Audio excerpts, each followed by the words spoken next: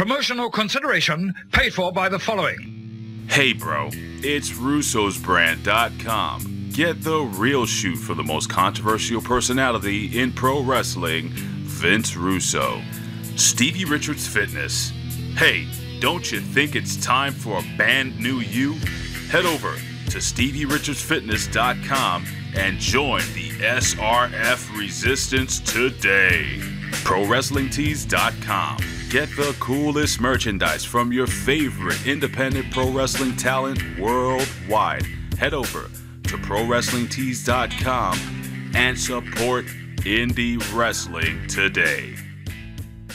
The following program is presented by the HTM Podcast Network.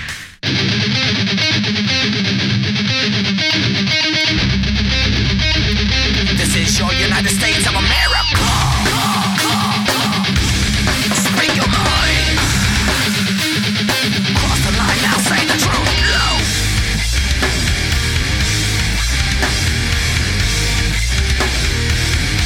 Why don't you take it back?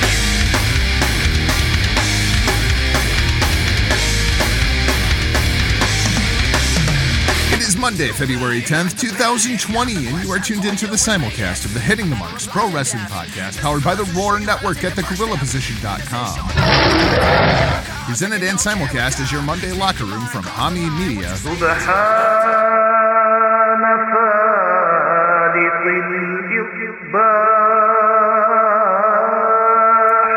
In association with Last Word on ProWrestling.com and now unleashed at NDPW.com. On this week's show, we're talking about Goldberg, Return of the Dream, Free Enterprise, and a new beginning in Osaka. But before we dive in, it's my obligation to remind you this is a podcast by the fans for the fans, bringing you all the news that is news from across the professional wrestling world. Find the entire HTM Podcast Network online, hittingthemarks.com. My name is Jargo. I'll be your host for the day. That's my tag team partner. He's the man, the myth, the legend, the voice, the crack spider, the guy who got stuck in Kentucky. He's the real RBV. Rick, welcome back to your show. It's me. It's that art of the beat of me, Rick Vickery. And oh, so glad to be back again inside the Monday locker room, the Hitting the Marks Pro Wrestling Podcast. See, you went there and you let it out of the bag. Stuck in Kentucky.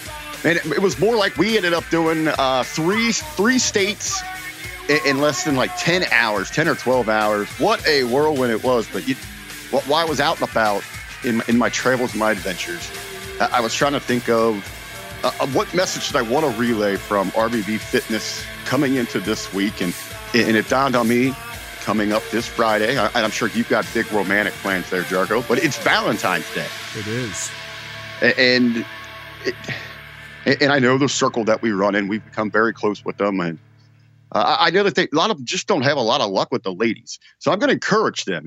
Look for those ladies that will be keen towards RBV Fitness. Okay. Because you don't have to be alone.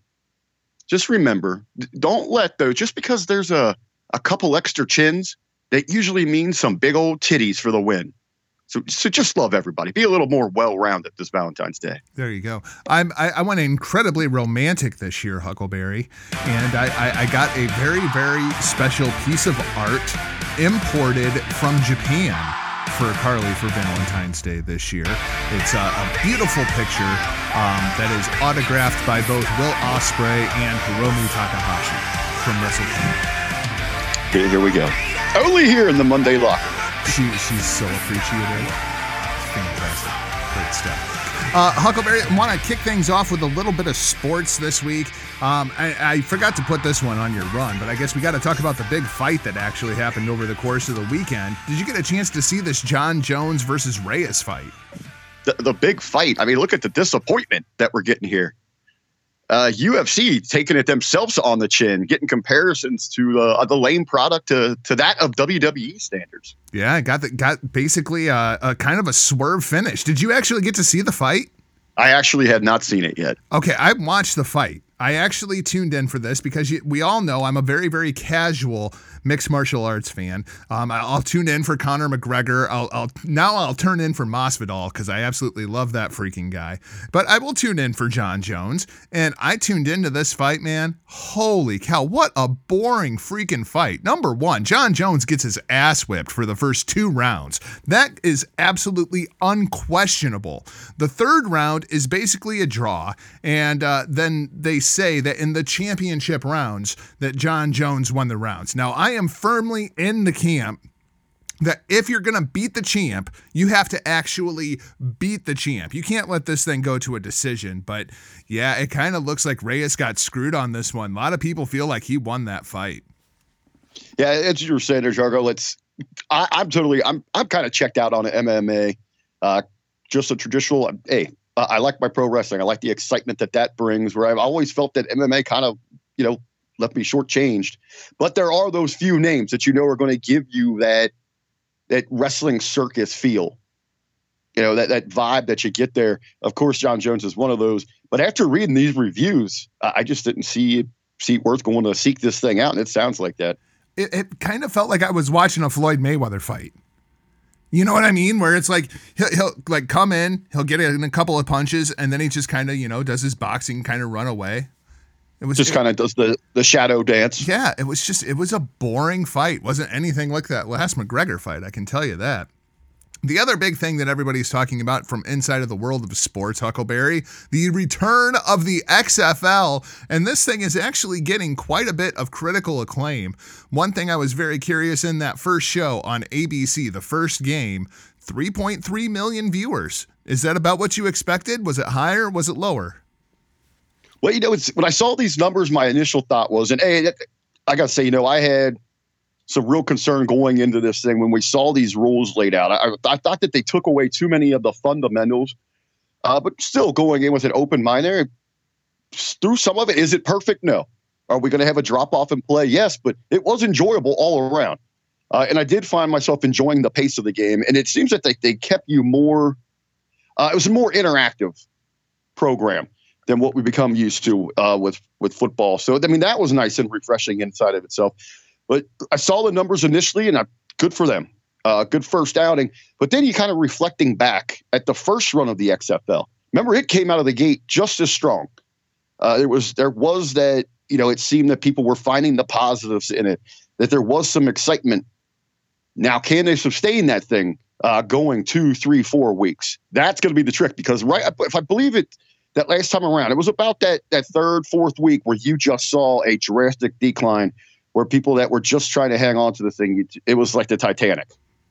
I saw William Alessia had posted earlier in the Hameen Media discussion group today the way that these salaries are going to work, and it's like $2,500 a week or something like that, $2,250 maybe.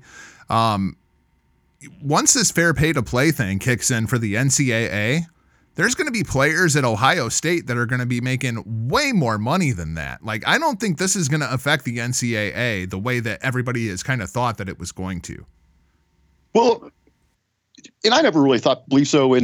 But we didn't hear about the pay for play until the XFL, really.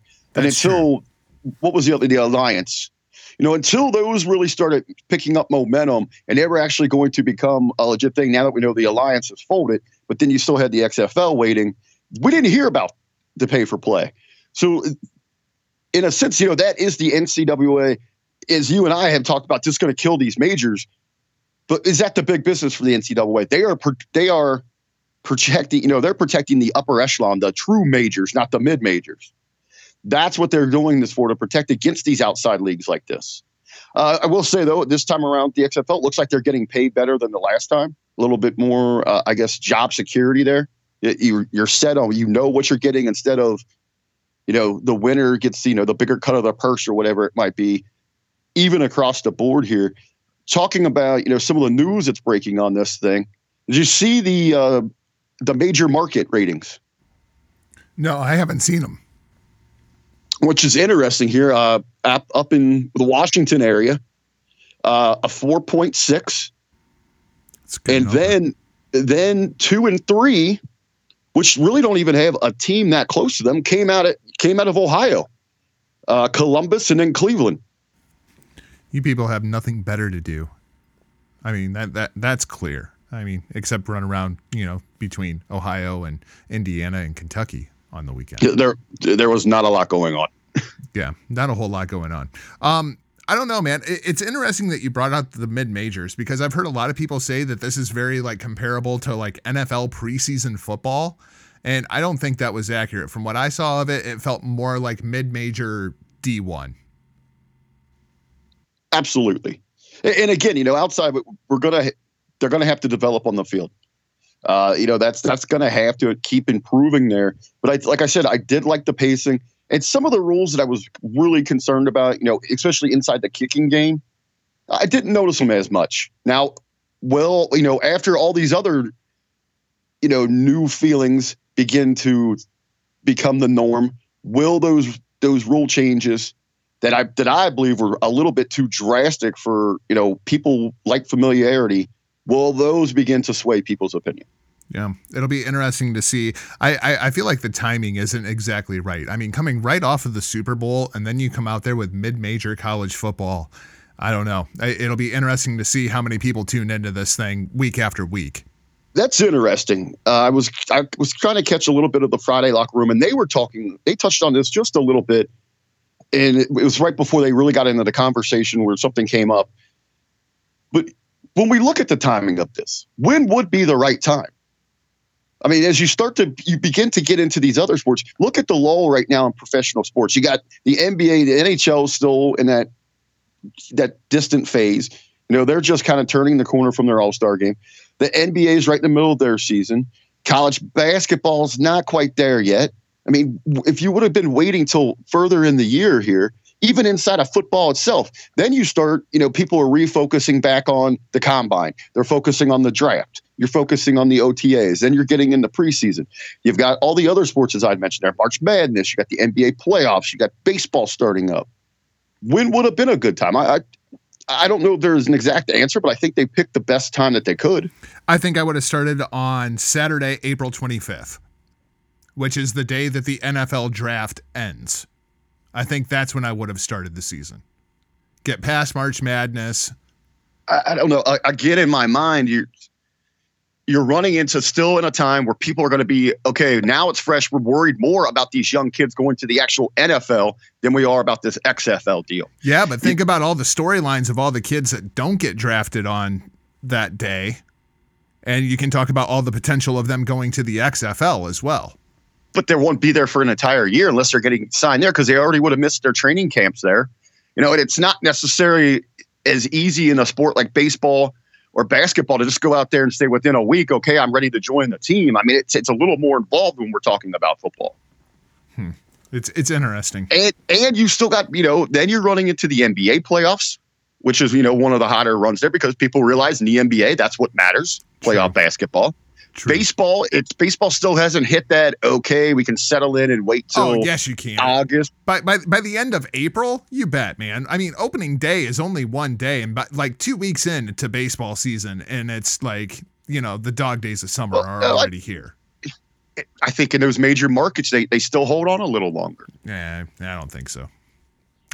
We'll have to watch some attendance numbers over the course of this the first month of the season. I still think even if you take baseball out of the equation, there's still enough going on that's going to distract from it. Right now, there's not a whole lot. I mean, this is, and you're right. I mean, I don't know. Maybe you should have waited an extra week to let that Super Bowl hangover really kind of fade. Yeah. Or you grab it while it's hot. People got football in their mind. They came out of the gate strong. Again, we saw that the last go around.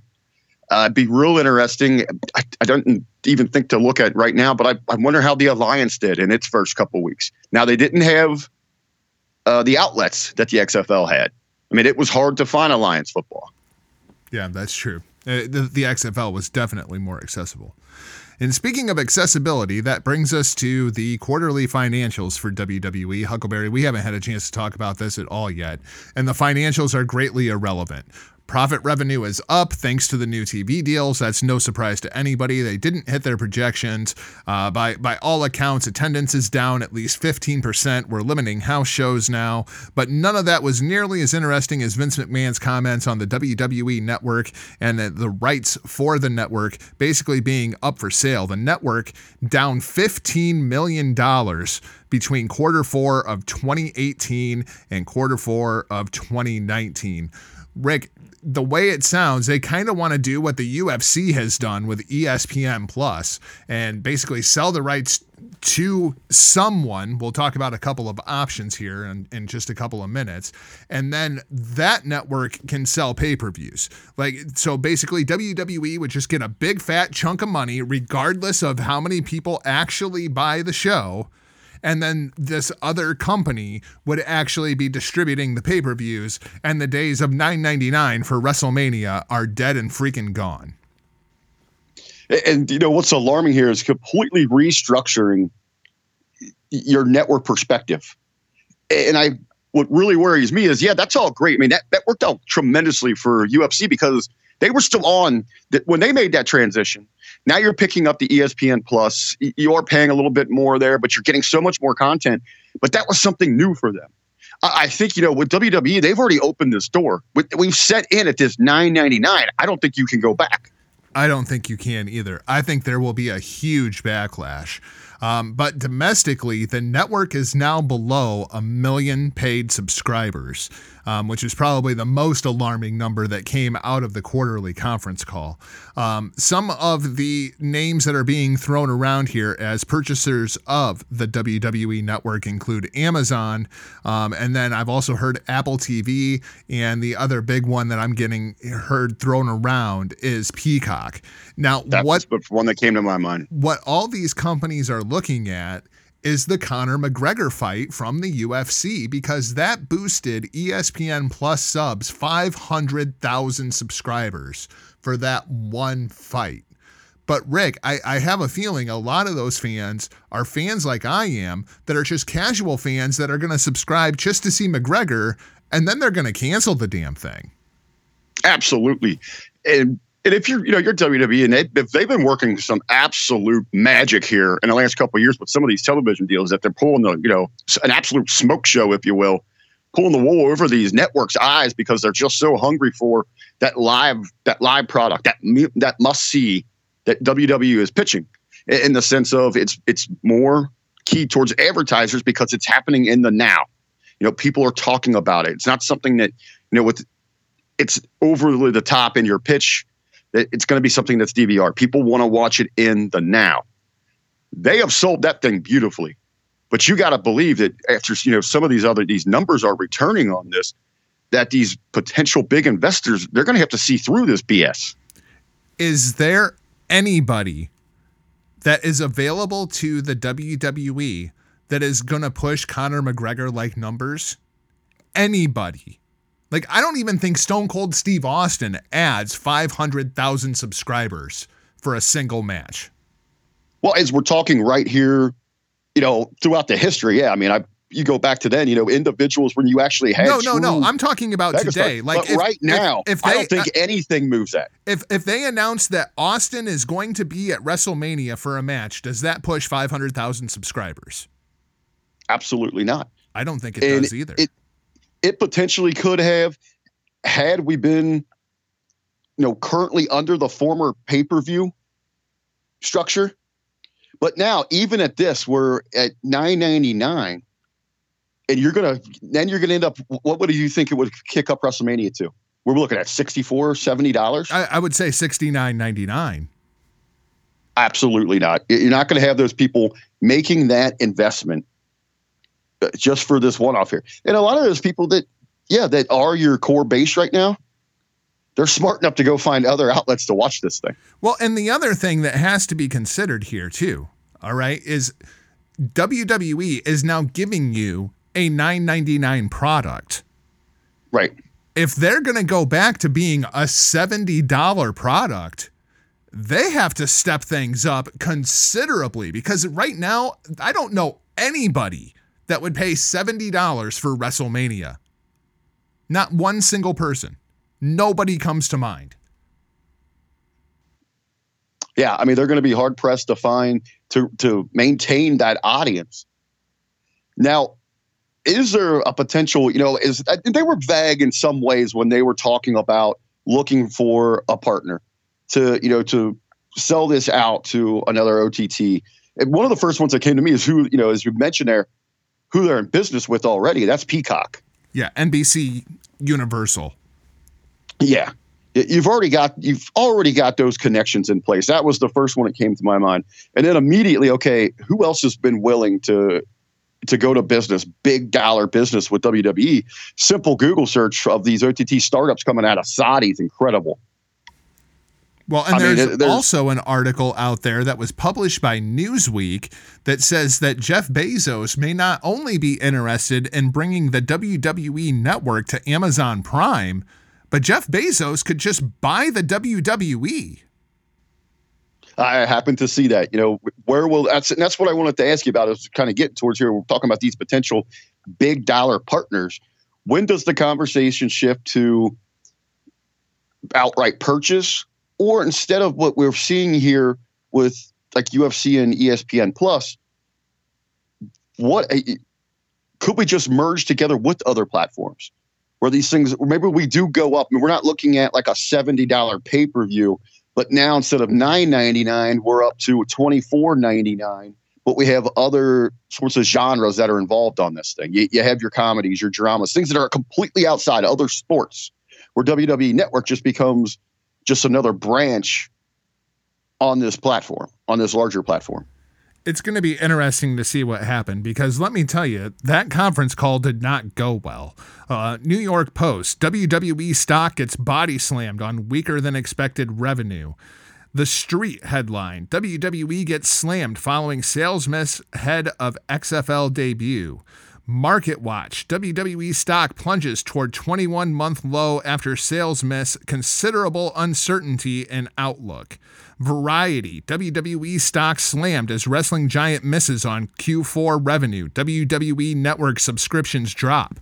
Like, Rick, we have been saying that they are sitting on a time bomb forever when it comes to the actual fan enjoyment of the product. And while business has kept going up, actual enjoyment in the program has kept going down. And it seems as though the bad creative is finally starting to affect the bottom line when it comes to Wall Street. And suddenly Wall Street is very, very much entertained by this. And they are just blasting the WWE when it comes to their business sense. And yet we have all this incredible uncertainty of what's going to happen with this other OTT service. And Wall Street is basically losing their minds. Well, again, as we've been talking, for months now, but especially over the last couple of weeks, if it be, the Monday Locker Room, if it be the Hitting Marks Pro Wrestling Podcast, these questionable business tactics that they have employed here are now seeming to come back to bite them in the ass. And that's absolutely how this is beginning to play out. And then when you begin to look at some of these that they have been kind of sweeping under the rug, which has always been the bread and butter of the company in itself, as in like live events, your TV ratings and all that, where they continue. Okay, well, don't worry about that. Look at the deals that we just signed internationally for these television.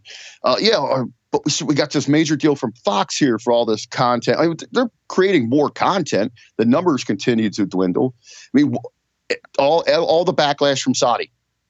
I mean, yeah, that has been carrying financially all of this, but you're starting to get like this bad sense and this bad vibe surrounding that, and now it's beginning to come back and get them.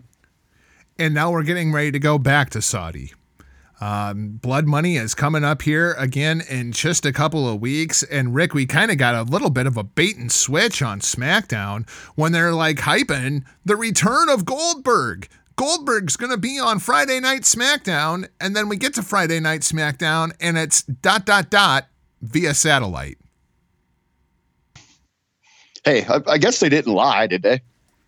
Well, I mean, okay, when anybody who actually watched SmackDown, number one, I feel for you. I tried this week. I made it through about a half hour or so, and I couldn't take it anymore. So King Fuckface comes walking out at the beginning of the show, and he's demanding like another match with Roman Reigns and all this other bullshit, right? And I'm expecting like Baron Corbin would be a perfect matchup for Goldberg. Goldberg can come walking out, shut up Baron Corbin, sets up the match in Saudi. It's a 30-second squash, spear, jackhammer, 1, 2, 3. Baron Corbin can take that. It actually gives him even more fucking heat going out there and just getting squashed by fucking Goldberg. But no, instead, it's going to be the Jew versus the devil as it's Goldberg versus the Fiend Bray Wyatt. Like completely out of left field. Oh yeah, for the championship of the universe. Like I hate these fucking Saudi shows, man. I just fucking hate them. Well, I do love how you lay that out there. And more importantly, all right, you keep that heat on Corbin. He can thrive off of that, but it moves us off of what we've been stuck on with their programs ever since they moved to Fox. What they have been focused on is this program. I mean, when is this damn thing ever going to end? Never. And I think, because of these people that are still locked into this thing, even they're starting to turn on this thing. You've had other people that are just been tuning out. Have you seen their number yet? I didn't know the Goldberg tease of him actually being there or just being on the show. 2.4 million. Like the lowest since like the beginning of January, but like who cares? It's still 2.4 million. Like there is over 2 million people that are going to watch this show no matter how bad it is. And my God, it is awful.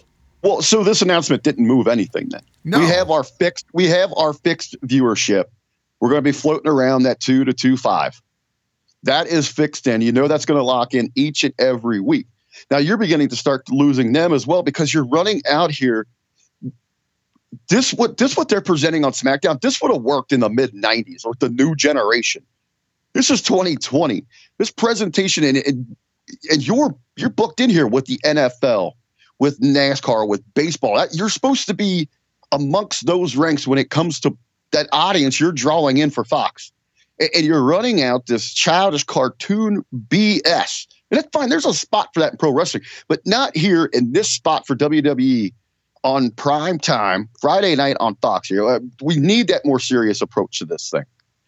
So, I mean, Corbin going out there week after week, and not even knocking it, that he's using the royalty gimmick. We talked about how it works in other sports. You see it in MMA, boxing, but it's about the swagger. It's about how you handle yourself, where he's just coming off as a complete jackass. Oh, dude, look at King Mo versus King Fuckface. I mean, come on. Yes. Yeah. It's working for one guy. That guy would move numbers because it's all in that presentation. And you're repeatedly running this thing out. You could have put Goldberg out there, at least drummed up some interest so that people might come back next week. Okay, this is something new. It brings back old fans. You talk about the popularity of Goldberg. If you could hook some of those individuals to come back to see if he's going to come out here and just finally put down this piece of shit. But no, we're getting the same old thing here. Corbin and Reigns. Where are we going? Inside of a cage now? Yep. At least they're trying to rectify and it wasn't written off because of the dog food shit. But again, another chapter. You're dragging this out. People do not care.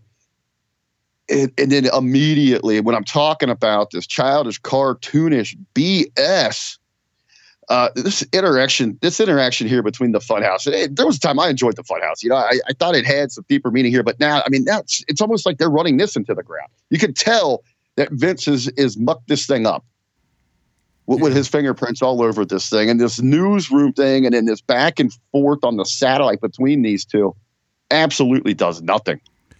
What do you do for that match? Well, that's the scary part. I mean, how are these two going to mesh together? It's becoming quite obvious that this Fiend character is not working inside of the ring. And they've tried some different things. And I was even thinking back, as we were talking going into the Rumble, why did they need to put a gimmick on this thing? I think it was because they realized that the matches aren't working, so they're trying to overcompensate, and it's just ultimately driving this thing further into the ground. Even inside of this thing with Goldberg's reasoning, when he comes back, it's just these small things. Well, I never got my rematch. Well, those don't matter. We've been working under the premise for over a year that you just don't get ring matches. You realize this is the second time that it will be like, the deepest, darkest characters in WWE history versus the Jew in Saudi Arabia. Last time it was Undertaker. This time it's The Fiend. There we go. I didn't make that connection. I was just so turned off by this damn thing. I mean, it's fucking sick, man. It's fucking sick. Speaking of, let's talk about Monday Night Raw. Well, if the Jew versus the devil isn't enough for you, we've got the Monday Night Messiah. I don't know how the Christian Coalition isn't just all over their ass. The only two matches that's advertised for Raw tonight, Huckleberry, it's going to be the Monday Night Messiah, AOP, and No Longer My Buddy Murphy versus KO, Joe, and the Viking Raiders. I thought Joe was like suspended or something. Was that fake news? Yeah, when I saw that you had this on the run here, I was like, man, did I miss the Joe thing? I thought he was okay. I didn't see his name come up in anything. Okay, maybe that was just the injury thing and somebody had reported they were suspended. That's entirely possible. There's so much I of think that might have been there. Well, we're getting a lot of these reports here on different suspensions, and one that keeps coming up here is the marijuana. Well, they don't suspend for that anymore. It's a fine, right? Yeah, well, that's what had been reported, but I mean, who knows with those people, man? Well, then again, even when I saw the show in the run, I was thinking with Joe, maybe he was looking for, he does have those nagging injuries. Maybe he was looking for, that quick fix, that hurry up and heal, feel good medicine. Well, yeah, if Joe's going to get suspended for anything, I mean, it would probably be smoking weed. I don't think Joe is on the gas. Just saying. I'm going to have to send him an RBV Fitness t-shirt. Is this entire thing doing it for anybody at this point? This whole Kevin Owens, Seth Rollins, Samoa Joe, AOP, No Longer My Buddy Murphy, Viking Raiders. Like, does anybody care about this program? Like, it just seems like it's the second or third story on Monday Night Raw at this point. Well, we're getting some different stories here. You know what? And I do want to give, I guess no pun intended, but I'll say praise that they are pushing the envelope there a little bit with the Monday Night Messiah. I still just think, believe me, in this, as them being publicly traded, I was surprised that they especially went forward with the t-shirt. Yeah. Just knowing that any of these, Catholic, Christian, whatever groups, Baptist, I mean, anybody that, is into Jesus Christ wasn't going to jump down their throats in 2020 about this. So I'll give them credit, man. They're pushing that envelope a little bit. But here's the problem. There is a huge disconnect from how you've mishandled Seth Rollins for a year plus, essentially since returning from that injury. He has seemed to be off track, and you tried to force some certain things here. And ultimately what it has done is expose his overall weaknesses. And it's put him in a position where so many are questioning on either side of the ball, can he be that guy? So I think in a sense, it is good that you step back and there's other stories going on where it's not about Seth. And now that he is, yes, the focal and he is the leader of this group, but you got some diverse talents in there. But even with the group itself, I think what's even more the disconnect is I'm having trouble buying who's opposing his crew. Even inside of itself, I don't think this has done anything whatsoever for the Raiders, for the short, return there, a big show. I don't think it's done anything for really Joe himself. And I don't think it especially has done anything to promote or drive interest behind Kevin Owens. I feel like they're just running in quicksand. You know what I mean? Like, absolutely. It's just not going anywhere. Just it feels like a total miss to me. And also tonight, you have to scroll far down the WWE.com page before you can find out. But, oh yeah, there's a Raw Women's Championship match tonight between Becky Lynch and Asuka. Why do we need it? I have no idea why Asuka's getting a rematch here. I'm kind of confused by that. Is this that Becky just wasn't sure in herself that she got her revenge? She needs to do this again. Can we move away from Asuka in this position here? Where the fuck is Shayna Baszler? That's what I want to know. Where the fuck is Shayna Baszler? Like, we're doing the Charlotte thing with Rhea Ripley and Bianca Belair. We'll talk about that here in just a couple of minutes, and whatever the hell is going on with Bayley and the number one contender over there. I don't even remember who in the hell won that fatal 4-way because that's. Well, here's what got me in that. I mean, just real quick, because I know we don't have any SmackDown stuff outside of what we already talked about on this thing. But last you get this whole presentation, this back and forth, the welcoming back of Naomi, and then in this number one contenders match, like out of nowhere they go with Carmella, and it's like, who cares? I mean, right now we're waiting for Shayna Baszler to come and beat up Becky Lynch, and we're focused on this kind of menage a trois that we've set up down in NXT with Charlotte, Rhea Ripley, and Bianca Belair. Now, there was a lot of positives I took away from that one. There's some things down there that are worrisome with what's going on, but they can move forward with that program because that's more NXT. I wonder when we get right now with the red and blue, if we're kind of just, again, as you just talked about, running in place because they got to get through Saudi and they know they can't capitalize on any of these women.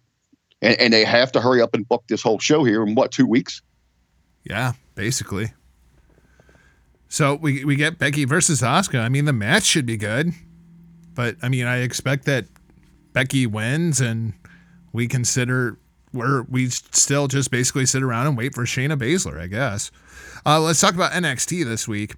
Huckleberry, it is the go-home for TakeOver Portland. And number one, at the end of last week's show, we saw the return of the Velveteen Dream. Velveteen's been gone for this entire run on NXT. We thought that he was going to be a huge player, and then the injury bug bit him. Where do you think Dream kind of fits into this NXT roster right now? Well, as we regularly talk about, it's so hard, even like if you're going to debut or just return this time of year, into Portland, then you're going to be going towards WrestleMania weekend. But I think if there was anybody that they absolutely needed to bring some attention for potential star power on much needed on Wednesday night, you got to believe it's the Dream, right? I mean, there was a good energy, a great pop after, they had realized, holy crap, what's going on? The Dream's back. He's in there. He's taking care of business. He looked good. I will say at first, because I had just flipped back over from AEW, and I had kind of, I was kind of watching out of the corner of my eye because, I figured that the big, the six man, it was going to be what it was, and it's absolutely what it represents, just a big train wreck. So I kind of had it on, and when the lights went down, and the presentation they're on their Tron, man, I thought it was going to be Cross. Yeah, we'll talk about Cross here in just a second. Then I was like, my attention went right to it, but I wasn't disappointed when I realized, oh shit, that's Dream. And then he's standing there on the top rope. Here's my thing though. If you're one of these hundreds of thousands of people who are now watching NXT that you've never seen Dream on USA, you have no idea who he is. Are you into that? I think in a sense of the excitement. And how many new people have they pulled over here? I mean, they're not exactly knocking it out of the park with those numbers, and even just in comparison to what the hell was on USA before they got there. So I think there was enough there to get people excited, or even in any kind of, you obviously, okay, this guy's a baby. He's got some kind of beef. Even if you weren't familiar with him, now you're excited. So then now the follow-up for NXT has to be to reintroduce Dream. So you got to really, emphasize that character work. One of the things that turned me off to it was kind of just the flawed, booking, the logic. That match, it wasn't like it's announced. Right. The Dream's just been waiting around trying to pick a spot. I mean, this thing was announced like halfway through the show. Right. No. And now he's ready to go. Yeah, no, that's entirely valid. Let's throw it over to some comments from the Undisputed Era on Velveteen Dream. Undisputed Era, you guys seem to have Ciampa exactly. I have no idea. Somebody check her credentials. Kathy Kelly. But just to amuse ourselves, go ahead and finish your question. Go ahead. Good, I know it is. You guys seem to have Ciampa exactly where you wanted him. That's obvious. But then we saw a surprise appearance by Velveteen Dream, and Roderick Strong, he seemed to have a very personal message for you. I have never felt more disrespected in my whole entire life. Now listen, it was strictly business what happened between me and Dream before he was put on the shelf. But this is extremely personal. Dream's gonna pay. He's gonna pay big time. You know who else is gonna pay? Literally everybody else. We have done this same exact song and dance for far too long now. It's the Undisputed Era versus the world, am I right? Oh. Always. So whether it's Velveteen Dream, whether it's Tommaso Ciampa, I don't care who it is. The Undisputed Era will be there to knock them down because that's what we do. We are the very best that not only NXT has to offer, but WWE has to offer. We run this place and now we're going to go. Now we're going to leave. And that's undisputed. Next time, bring your credentials. So there you go, Rick. It was strictly business what happened between Roderick Strong and the Velveteen Dream. I actually kind of agree with that. Like, I don't necessarily see what Dream's big issue is with Roddy. Well, you get taken out, man. It might be business to them, but it's personal for him, right? It's a dream. I don't know, man. It just, I mean, accidents happen. Like, you got hurt. It wasn't like they beat him down to take him out. You know what I mean? Like, I feel like this is just kind of, it's a weird spot to bring Dream back to me. Well, okay. Even in this, you're Undisputed Era, and you're going to sell it that way. Hey, man, we're just professionals here. But then you look at how they do conduct themselves. They are, low down bastards. They cannot be trusted. And even in that sense, they took away Dream's livelihood for all this time. All this excitement that's going on, we just talked about. All this excitement that's happening, and Dream had to miss it. You got to believe he'd be upset somewhat, right? Valid. I don't know. It seems kind of odd to me. Kind of like that Johnny Gargano spot where it's like, oh, Johnny's a good guy again. And it's like, wait, what? No, he's not. Fuck that guy. Let's talk about Bianca Belair before we talk about TakeOver. Bianca Belair out there in the ring this week with Charlotte Flair and Rhea Ripley. And Rick, I feel like she completely stole that entire scene. I absolutely loved it. Oh, no, you didn't. I mean, she was about to go straight hood sister. Oh, man. Dude, it was incredible. And you could just tell, I'll give them this because I seems like this is what they're shooting for. You got the two up front, the stars there, and she's being dismissed. And we've been talking about here for weeks about how she could be a part of that next group, that next four that leads, the Evolution 2.0 in Bianca Belair. I mean, she can reach that demographic. She's very athletic. The strength is incredible. She's got the persona. And she absolutely shined here. Now, in her shining, and Char was Char. I mean, it's the usual that we get from her. She still seems to be digressing, like she's going backwards here. But that was still the best promo I've heard out of Charlotte. Yeah, in like a year. Well, and here's the major issue. It seems like they're trying to overproduce and manipulate Ripley.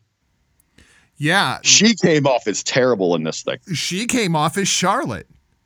Absolutely. Super robotic. It felt very, very scripted. Like she didn't even necessarily believe what she was saying.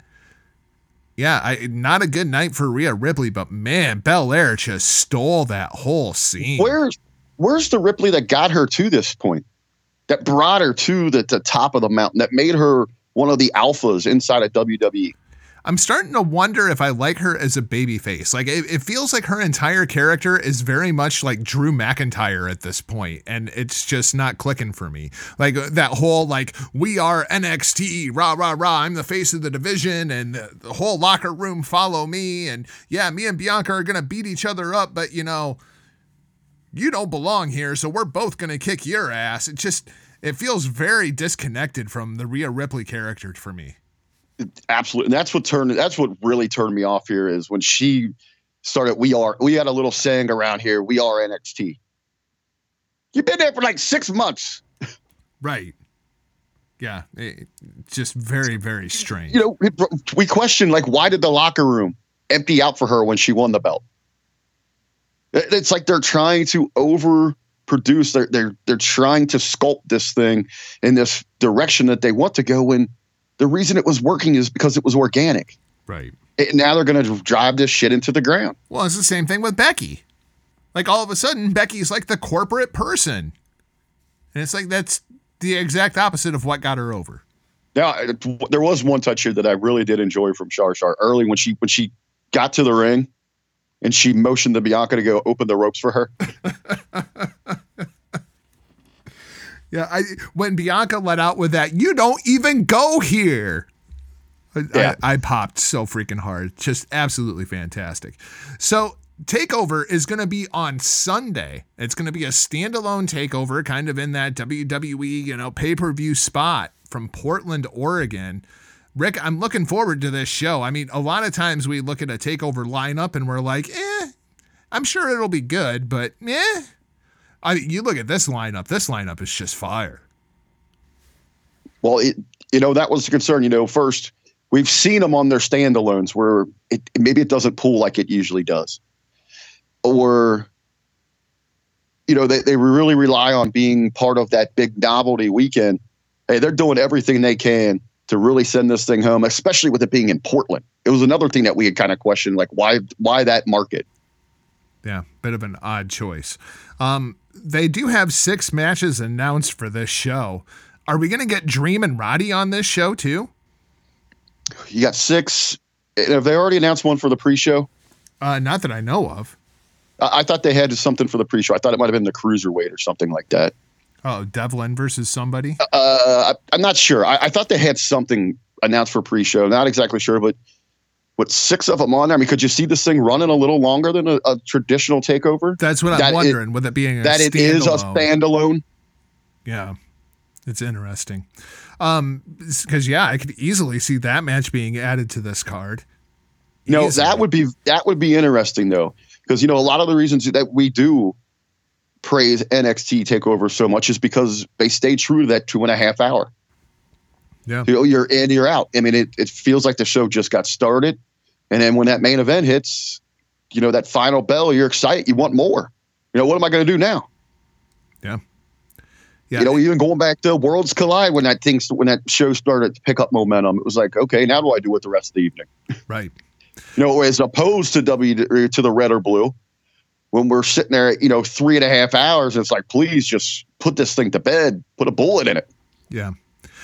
So on the show, that's where we get the Ripley versus Belair match for the NXT Women's Championship. Huckleberry, everything says that Ripley is going to win this match, but after the events of this past Wednesday, I kind of want to see a triple threat. Would be interesting, but now we're getting rumors of a potential Raw women's triple threat that I've seen. We still have no idea where they're going with Bayley. Does anybody care? If you want to create some interest there, you're going to have to be very careful about how you do this to protect Belair. But I'd love to see Belair show up on the blue brand. Okay, yeah, I could get down with that. I mean, at this point, if you have Charlotte versus Rhea Ripley, and you have Becky versus some kind of combination of Rousey and Baszler, does it even matter what Bayley's doing? That's a pre-show match. I think you would get people interested in it if you let Belair have a crack at that.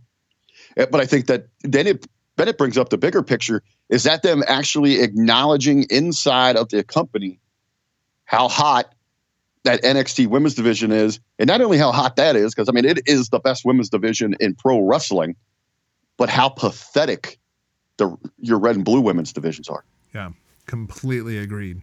So everything says Ripley goes over here, though, right? Absolutely, but how do we get there? How do we get there? We've got a kind of de facto number 1 contenders match. At least that's the way I'm looking at this thing. Finn Balor versus Johnny Loser. Well, I was just thinking back to that. Could we end up have Charlotte essentially play a hand in the outcome of Portland and set up at the Elimination Chamber Charlotte versus Belair? Yeah, I guess we could. We could. Yeah. Again, there's a long way to go. Yeah, for sure. Finn Balor versus Johnny Loser. This one's a grudge match. I feel like this is a de facto kind of number one contenders match, Rick. Absolutely. And we're talking about obvious outcomes. I mean, to me, this has to be Balor, right? I would think so. I would hope so. I mean, I don't know why they call him Johnny Takeover. All he does is lose at Takeover. I think Gargano's got the worst record in the history of NXT at Takeover. But he's always there. More there. Main events. He's had some big wins there. And you want to talk about, I really like the exchange between these two on this show. Yeah, no, I thought it was enjoyable. I thought they both brought some fire to this thing. Now, you think this is going to get a lot of attention on this show? Well, yeah, because I think you see Finn Balor versus Johnny Pathetic Loser, and you have to assume, like, if this is not a 4.5-star match, it's going to be a disappointment, right? I meant like on the go home. Well, I mean, was that supposed to be last week? Is that our final selling point? Maybe we'll get this in mentioning on this go home. Yeah, that would be my assumption. I don't think you see anything else out of these two because, I mean, they got to plug everything else. Like, we did see them hype Undisputed Era versus the Broserweights a little bit last week on NXT. Rick, there's a lot of talk about either Matt Riddle or Pete Dunne turning on the other one. I don't think so. I think we could just keep these guys together. This seems like it's working. Yeah. Now, do they take the gold? Depends on what you're going to do with the Undisputed Era. I mean, does Undisputed Era leave with any gold after TakeOver Portland? Well, it was going to be their year. They went and captured it all. And you start to see those cracks as they lost the North American Championship. So, I mean, is this the beginning of the end? Yeah. Roddy kind of the odd man out at this point. Absolutely. And is this where it all starts breaking down for them? And we start to see, do you think there's a possible program but with inside? Are they going to start turning on one another? Do they look to other brands? This could post WrestleMania, what is it? What is there left for Undisputed Era? This could be a heels over strong show as I'm looking at it. I mean, I could see Balor goes over Gargano, Undisputed over the Broserweights, Tegan Knox over Dakota Kai, Keith Lee and Dominic Dickhead, they're both baby faces, and then Adam Cole goes over on Ciampa. Like, this could be a heels over strong show as we head into TakeOver Tampa, which is going to be Mania weekend. That's your babies up show, right? I could see getting there, but I mean, as we're talking about Balor and Gargano for a number one contender, I mean, what would you look for? And I think when we're placing this all together, we look forward to Tampa and we say, okay, what is our main event? What is our championship bout for that event, for WrestleMania weekend? I mean, could you go in there, Adam Cole versus Finn Balor? I mean, do you turn Cole at some point here? I don't know if you'd have to turn either one of them. You could go in there heel? I think you could. Because, I mean, they're both heel, and that's what side of the ledger they fall on. I mean, both of those guys are over as a cool heel that gets cheered. I think, even now with Balor, though, they do get those cheers, but they still are very different personalities. Very different personalities. Cole he comes off more as that. It's just cool because he's just a jerk. Where Balor now seems to like genuinely just be a bad guy. Yeah, and people like the bad guy. Dakota Kai and Tegan Knox. It's going to be a street fight. I'm going heels over strong on this one. Yeah, I'm going to go with Tegan Knox at this one. You're going with heels over strong. What you're going with Kai, right? Oh yeah. I'm totally backwards. You threw me off on that one. Yeah, like, no, I'm tired. Unless we are completely like watching two different things, or we just are seeing this completely different. Yes, Tegan Knox is clearly a terrible human being who had it coming. Yes, what a total bitch. Yes, but you know what? This is one I'm very happy that this got added to the show here. Something I've been invested in, and I thought these ladies have done a tremendous job here. But with that street fight stipulation in there. I know Tegan has been bringing the thunder. She's not going to step down, but I think I'll go with the heel here because I think Kai is just going to go to those lengths that Tegan's not, prepared to go to yet. Just can't embrace Dakota Kai as a heel, even subconsciously. I just look at Dakota Kai and I'm like, yeah, she's a babyface. Keith Lee versus Dominic Dickhead for the North American Championship. Rick, this is going to be the PWG match. Like, we have seen bits and pieces of what Keith Lee and Dominic Dickhead can do to one another. This is going to be the full-on PWG match. Absolutely. Now, this is another one I find interesting is we're talking about going to Tampa, though. I mean, Keith Lee is white hot right now. I mean, could he be? If Adam Cole is going to emerge from Portland as, still the NXT champion, could Keith Lee be that challenger in Tampa? Yeah, that's a very good possibility. And then we have Adam Cole versus Tommaso Ciampa, of course, for custody of Goldie. Rick, there's a lot of people that think Ciampa's going to win the title here. I don't think the timing is right. I feel like we're at chapter 1 of the Tommaso Ciampa redemption story at this point. I feel like Adam Cole needs to win this match, and it's very possible that your match in Tampa is the rematch. Like, somehow Cole goes over by nefarious ways. I could see that there, but I just wonder is that too soon, for that rematch there? Are you going to go back to back on these big shows with this rematch? And there is something here that I do question with Ciampa winning this thing. Since that return, it just seems like that the fire is not there. So maybe a loss would be good for him. Like, make him refocus. To me, I feel like, is there any question that Adam Cole is the biggest heel in NXT? Like, he is the number one heel, right? Would believe so. Yeah. I guess Finn could begin pushing him for that. Okay, and Ciampa is the number one babyface, right? Yeah. So don't you want your number one babyface versus your number one heel at WrestleMania weekend? Like, I feel like this is part 1. Like, I feel like Ciampa hasn't struggled at all since he returned. Yeah, and I guess that is a tremendous point. I mean, you want your tops on each side going against one another, but I can begin to see cracks in that. I mean, where is Dream going to play into this? Is he going to take some of that momentum away from Ciampa? In the case of Adam Cole, what do you do with Balor? I mean, it seems like and then you got Keith Lee there, who was absolutely white hot, as I said. It's a good problem to have. Yeah, it's a very good problem to have. Let's talk about the empty seats. We know that they like to debut talent at the takeovers in the empty seats in the front row. A couple of names that NXT is bringing in. Number 1, Timothy Thatcher. Rick, have you seen much of Timothy Thatcher at this point? Yeah, I'm decently familiar with him. That's kind of where I am too. Where do you see him inside of a WWE context? I think he's going to be one of those individuals. Now, when we're talking about Cross, I think that's someone that you just throw into the deep end. You want to make a huge splash with him.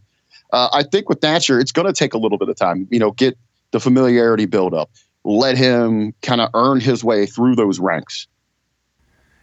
I almost feel like Timothy Thatcher would be better off for NXT UK.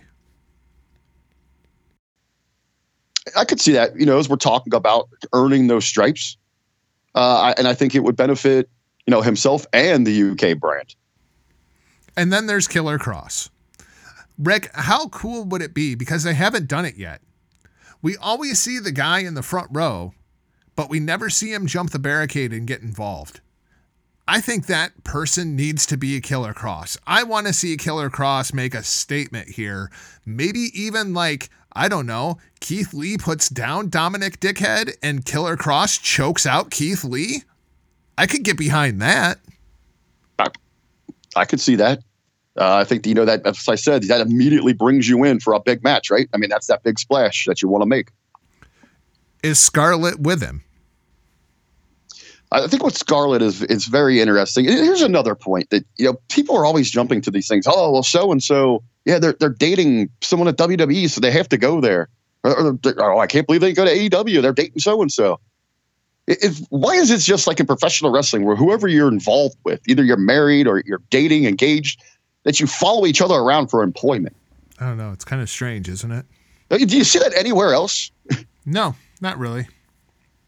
Oh, yeah. Well, my wife works over at so-and-so hospital. I guess I'll go over there and get a job. Maybe you don't like see that anywhere. Maybe like GameStop employees. Yeah, I could something see like that, right? Like the anime nerds. They all kind of flock together. Juggalos. They all kind of flock together. Yeah. But here's another thing with Scarlett, though. They've essentially given Liv Morgan her look. Yeah. I don't know. Like the hair, the attire, all of that. Do you want to see Scarlett more as a valet, or do you want to see her as an in-ring competitor? Like, I don't want her to be Zelina Vega. Where does her strength lie, do you believe, though? I mean, Vega, look pretty. There you go. I mean, that's Vega. I mean, look what she has done. I mean, Vega's, and I'm still on the fence with Scarlett. I've seen some matches where it's like, okay, she can go in there. And other times it's like, just worry about your character work. Right.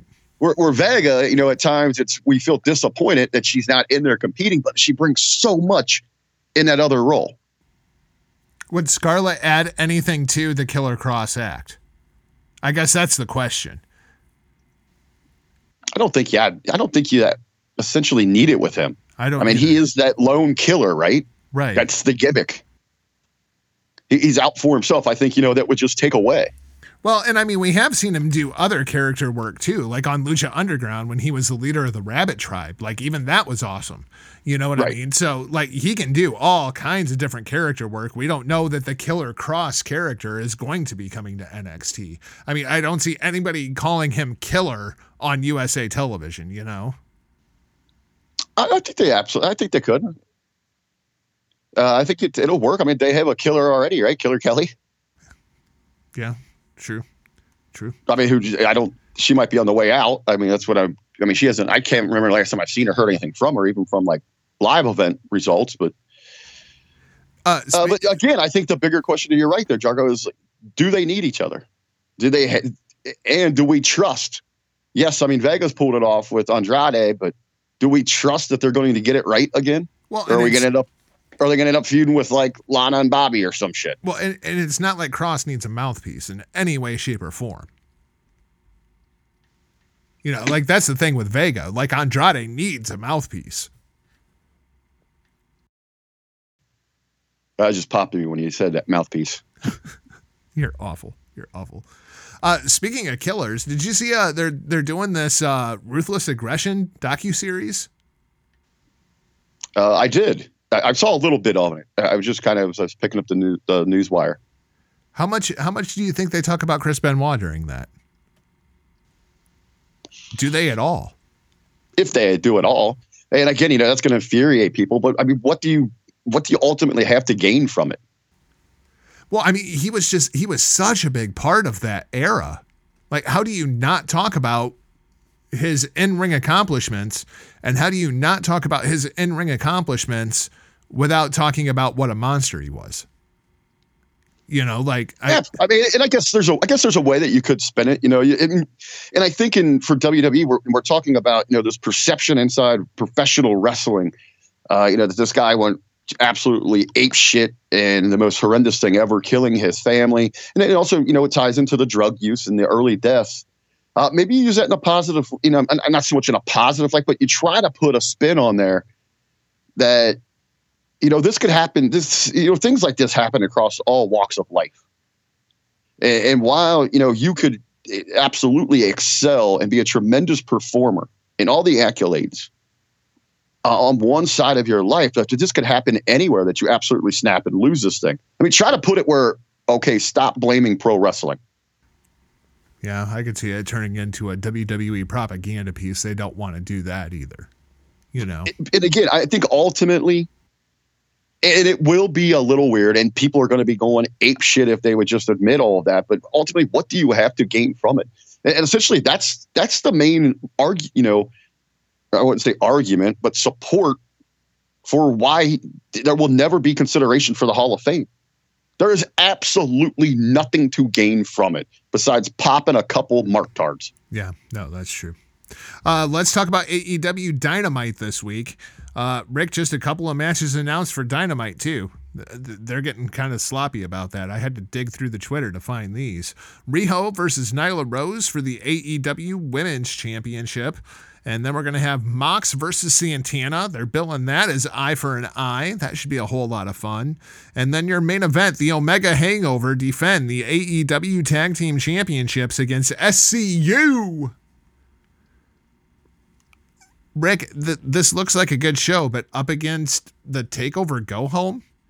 Really? And, this has been the last couple of weeks that I have found myself leaning more towards, and I'm focusing more on NXT. Is that just because we're so close to TakeOver? And it might be inside of that excitement.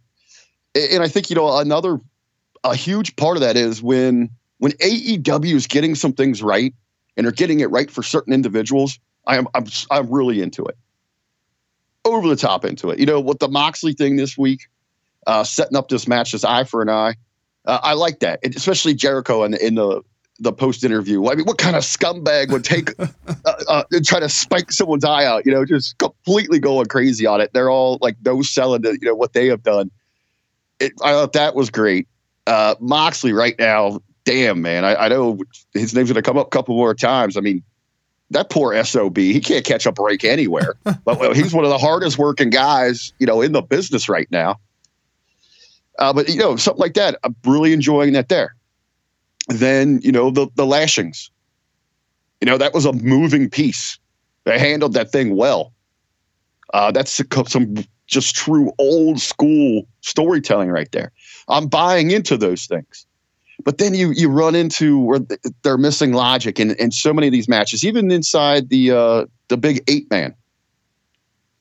It's where they over the top as a video game that loses me.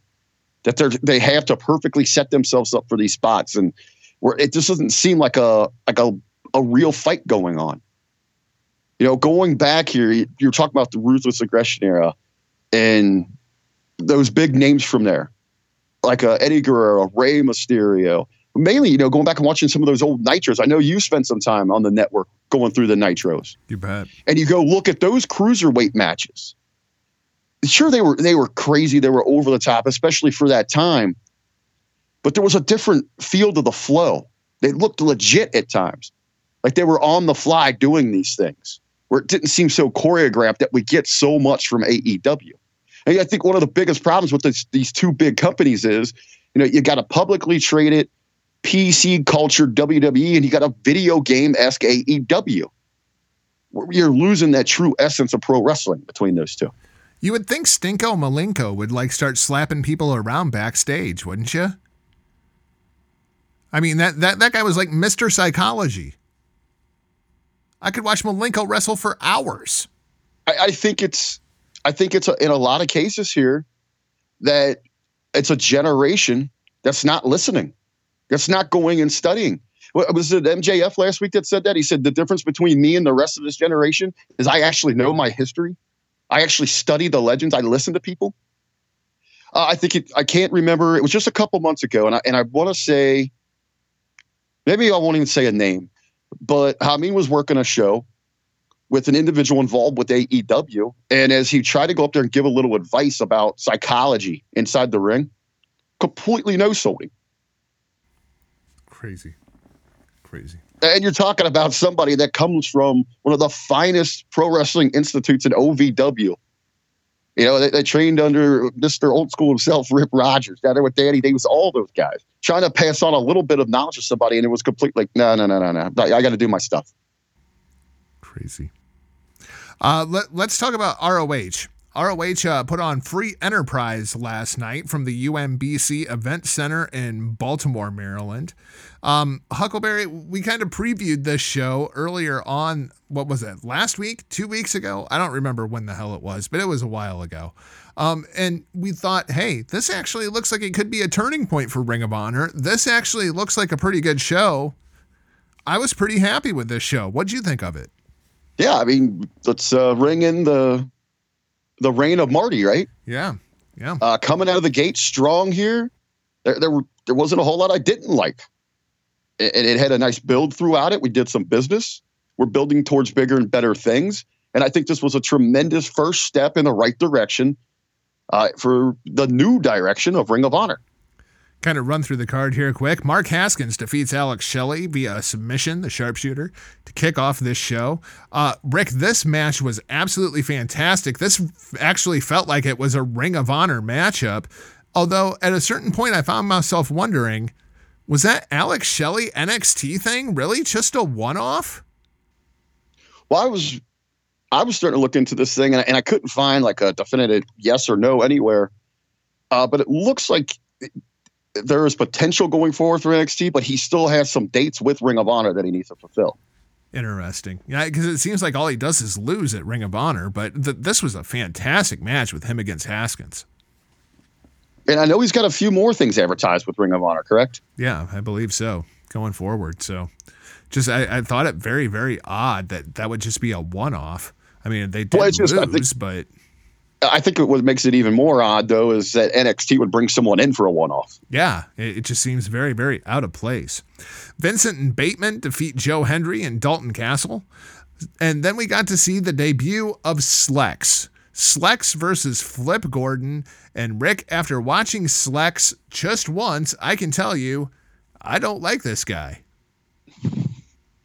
Yeah, I think it's going to be an acquired taste. That's for sure. But it's like, to tie this back into the last match, like, I feel like he's Joe Hendry. Like, we already have one of you. Well, and I think that was the biggest thing to take away from this is where are they going to go with him? What's the direction? Yeah. Especially, it was very odd to see how they placed these matches together. Maybe they did want it familiar in our mind. Maybe he ends up with Hendry. Yeah, it just felt very, very odd. Oh, God, I could see the 6-man now. Joe Hendry, Dalton Castle, and Slex. Losing to your debut match to Flip Gordon. We'd talk about Flip here in a little bit again. Alex Zane defeats Andrew Everett, and this just in. Jim Cornette had a stroke watching this match. Rick, I enjoy junior heavyweight wrestling. I enjoy all the flips and the dives and all that shit. I didn't enjoy this match at all. This was just entirely too much. This was one of those that, was a bit of a turnoff on this show to me. But again, it's one of those styles that I recognize. And I go in knowing I'm not particularly going to enjoy it. But you can tell when it's done well. And this just wasn't.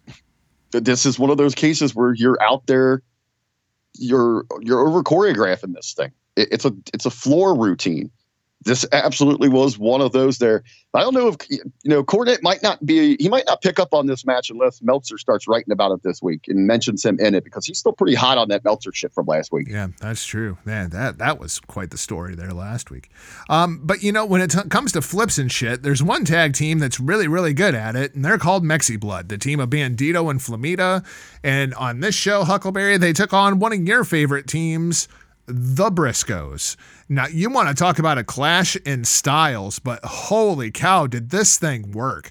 Like, you want to see people that do dives and flips and do it the right way? All you got to do is watch Mexi Blood. But if you want to see a believable punch or kick, this is not the matchup for you. If it's coming from Bandito and Flamita, thankfully, the Briscoes got you covered because they can do plenty of that shit. My God, this match was insane. Well, inside they're known for their brawling style, but the Briscoes can mix it up. I mean, they go technical, they go high flying. Whatever you need brought to the table, that's what you're going to get from these guys, from them boys, because that's why they are absolutely two of the best in the world at what they do, and especially when it comes to tag team wrestling. This thing worked well together. But I was thinking about that as you're looking at these punches thrown. Do you think the Briscoes are kind of like, what the fuck are they doing? I just do not understand how these luchadors can do all this crazy shit, but there ain't a goddamn one of them that can throw a believable punch or kick. I don't understand it at all. It's the lifestyle. It's just fucking baffling to me. I don't understand it. And it's like all luchadors. It's just insane. Unless you're Dragon Lee and you're slapping the shit out of Hiromu Takahashi. Talk about that here in a little bit. But we had your Battle Royal, Huckleberry. I know how much you enjoy Battle Royals.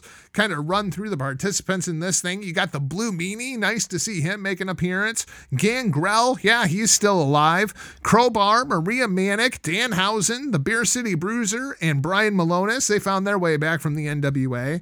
Silas Young, Josh Woods, Delirious, Tracy Williams, Rhett Titus, Kenny King, Dak Draper, Brian Johnson, Eli Isom, Cheeseburger, LSG, PJ Black, and Dragon Lee?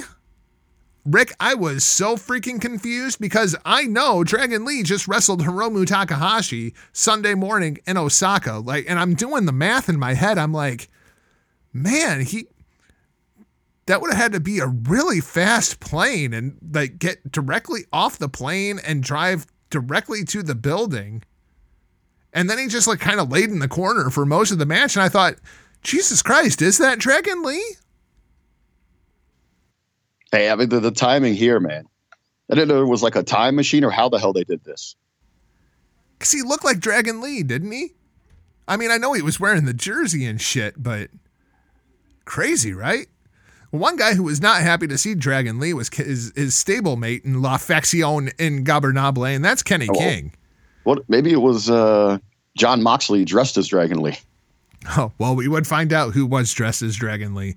Kenny King wasn't buying it. He wasn't buying it at all. And Kenny King did that stupid fucking gimmick where he just hides underneath the ring and then he pops out and he tries to win the Battle Royal just like he did in Madison Square Garden earlier this year.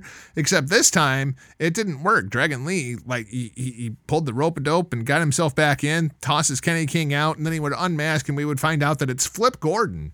So Flip Gordon now owed a world championship match against his stablemate in Villain Enterprises, PCO.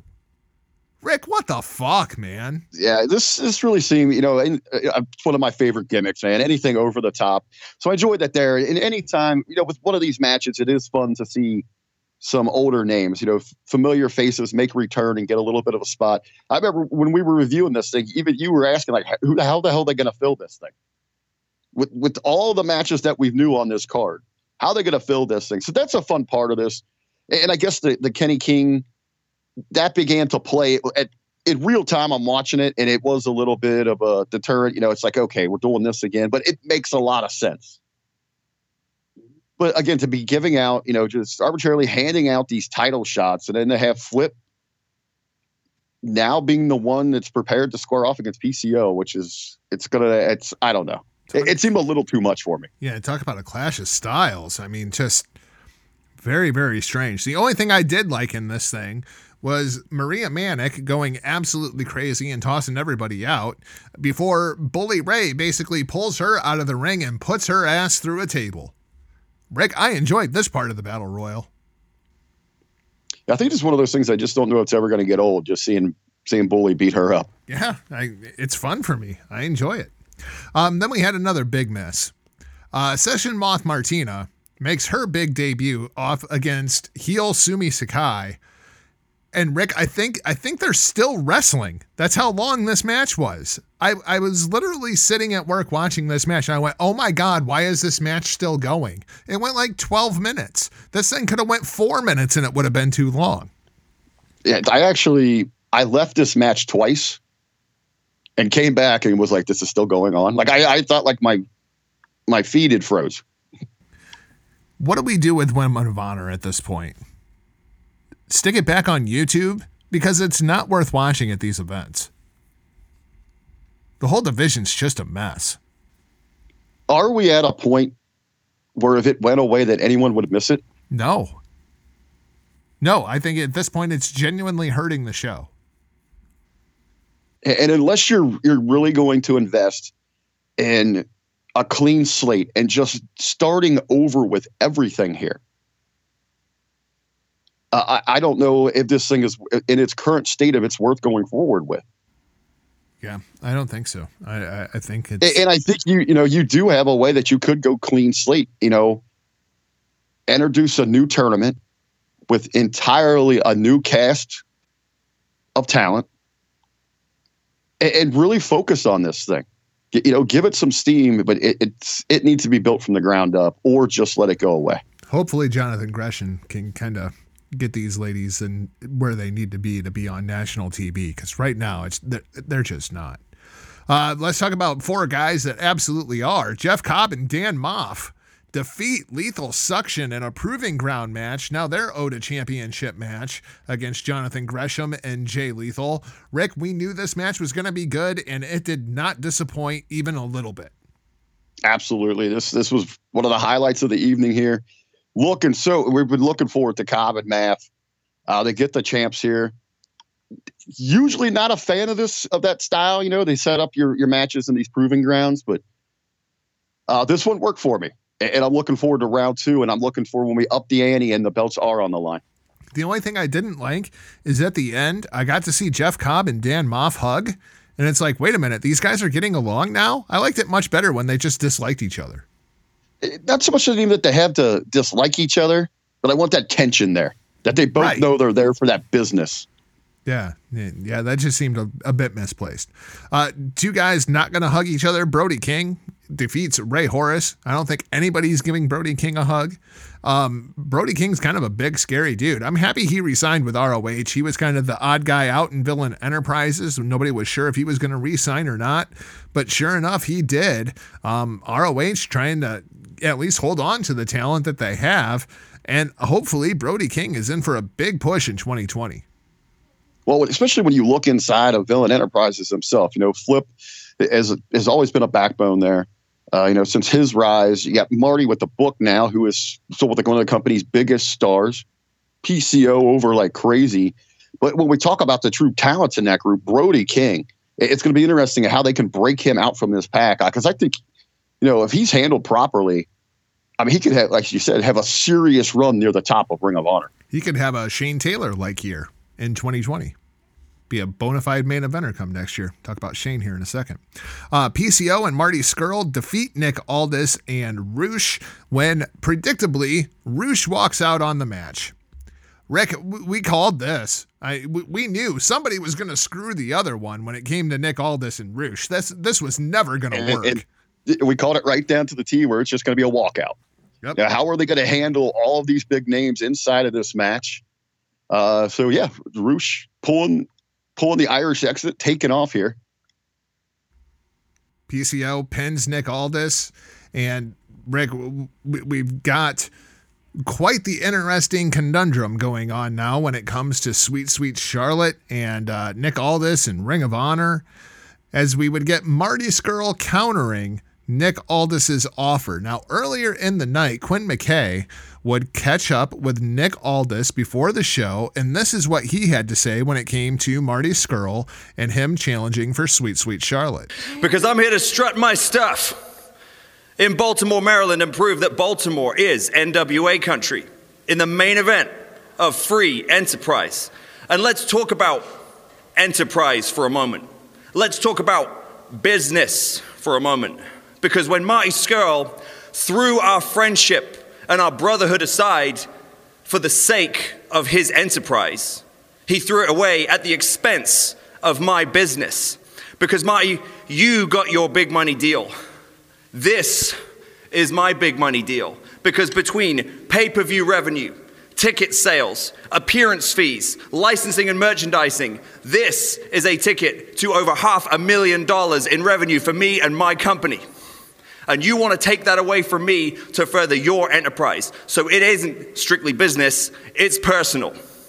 So tonight, after Roosh and myself take out you and PCO, I expect an answer, because I want you to put your money where your mouth is. Because if you're going to take this from me, you better have something to lose. And by the time this is all said and done, you will know why they call me the dealer.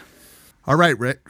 So Nick Aldis lays out that this is how much the NWA World's Heavyweight Championship means to me, how much it means to the NWA. This is $500,000, $500,000 established. That's how much I'm going to make, how much the NWA is going to make. This is how we stay in business. So at the end of the night, after the match, Marty would take the microphone, and this is what he would have to say to Nick Aldis. He's got a microphone. Slow down, Nick. Slow down. Nick, you want your answer. You want me to put my money where my mouth is? Well, listen, Nick. When we face each other, if I beat you, I become the NWA World Heavyweight Champion. Wow. You say that belt is worth $500,000 to you. Well, how about this? If you beat me, I will personally write you out a check for $500,000. Wow! And we know he's good for it. Oh, and by the way, there's one more thing, Nick, and I want you to listen. Your opponent for Supercard of Honor is the man who just beat you, PCO! Oh my God! What? If PCO can survive Nashville, St. Charles, and Las Vegas, it could be champion versus champion, Caprice. Rick, I liked it better the other way.